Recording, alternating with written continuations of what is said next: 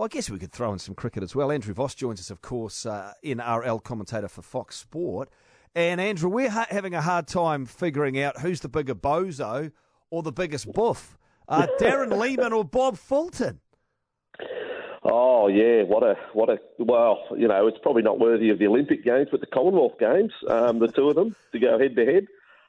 Look, first of all, Darren Lehmann, and everyone's made the points. I mean, it has been extraordinary that when it happened and within 24 hours, can you name another coach in the world of sport who would just stand in the background and not say anything? It is just amazing. And what's his role? So what is the point of the coach with the cricket team? That the players could just be put up and hung dry and quartered as they should be, and Lehmann just having been caught on film as well as part of the cover-up, whether he was part of the initial process, doesn't matter. The cover-up was in some ways worse. In some ways worse the way it was executed in the walkie-talkies, like a Seinfeld episode, covering the mouth, and the 12th man goes out, and, oh, yeah, what a mess. And then Bob Fulton, well, look, he's got an army of supporters in the media here, so it makes it very hard for any reporting of what's happened to be fairly presented. It's very hard for the fans of the game to work out what's right, what's wrong. The NRL Integrity Unit, why would they lie? They said they've approached him 7 times to present his case, and he knocked them back every time. And now he says that, no, I never got a chance to defend. So where's the truth? I don't know, but it's, the Manly club, there's been a bad smell about him for a long time, and yesterday things caught up with him. I thought it was interesting. There's a headline that I'm having a look at. Former Manly coach Jeff Tuvey unaware of salary cap cheating, and of course he's the guy that really did think. There's got to be an investigation into this.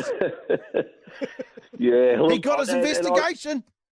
You know what? It's really hard for commentators, not just the humble listener and fan of the game, for commentators whose job it is to follow the rugby league, to examine all the fine print and the detail of salary cap scandals. Like, straight away, the obvious reaction from fans is, why aren't they losing points? But I just step back and say, well, you've got to go case by case. But I've now since spoken to people who have examined the evidence more, and it seems to me that you start to lean more towards, well, why haven't they lost points this year?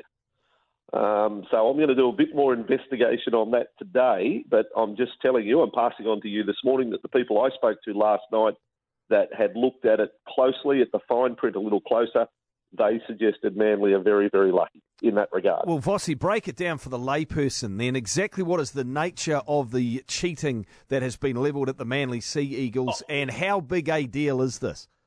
Well, it just boils down to, I guess, if you want to get semantics and you want to just say, there will be those that argue, and Manly still last night, the owner, the Black Pen, the owner saying, we are not salary cap cheats. They will say inadvertently broke the cap. They will say that in regards third party and all sorts of things that they inadvertently broke the cap. But the fact that they have been fined suggests that it was deliberate and organised. And once that, it's okay, bring cricket into it. Once it's been discussed and planned, then I'm afraid the penalty to me is that the club is, if that's the case, that the club has made a plan, has come up with an idea to cheat other clubs. Therefore, I think the deterrent has to be points, not just financial, don't you? Yeah. Well, even if it was for $300,000 or $400,000, if it's not inadvertent, if it's not third party or incentive contracts that got out of hand because a player played rep football, he played X amount of first grade games and all these sorts of things. If it's planned to cheat the cap, then no matter what the amount you went over the cap, then I believe you should lose competition points. And I guess in this instance, Andrew, other clubs, you could actually work out that other clubs have been legitimately cheated here, i.e. the Titans, who have missed out on the services of Cherry Evans, haven't they? Yeah, 100%. And, you can... This is the thing about when you isolate, okay, they shouldn't have signed, they wouldn't have been able to have signed that player, but it's what about the players they were able to retain? And, Cherry Evans is the most obvious example of that. that while this is going on, to be able to compete, the re-signing. So should the current, that's one of the questions you've got to ask, should the current Manly roster exist, given what we now know and what the league acted on yesterday? Well, I think everyone's answer to that is no, it would not exist. And I know they had to go easy in the most recent off-season. The only reason is that is because of this. But, go back to the previous off-season and okay, I'll give you another player. Dylan Walker, should he be at Manly? An Origin player and an international, should he be there? Would they have been able to sign him? No, there'd be lots of examples along the way, but then along the way also the players they retained, could they have done it if they weren't doing this? No, it stinks. There's no question it stinks. We've got Vossi with us. Vossi, everyone who picked the Warriors to come last is now going, isn't that great? I inspired them. I put a bomb under them. That was me. It's all for me. Are they the feel-good story of the season so far for you?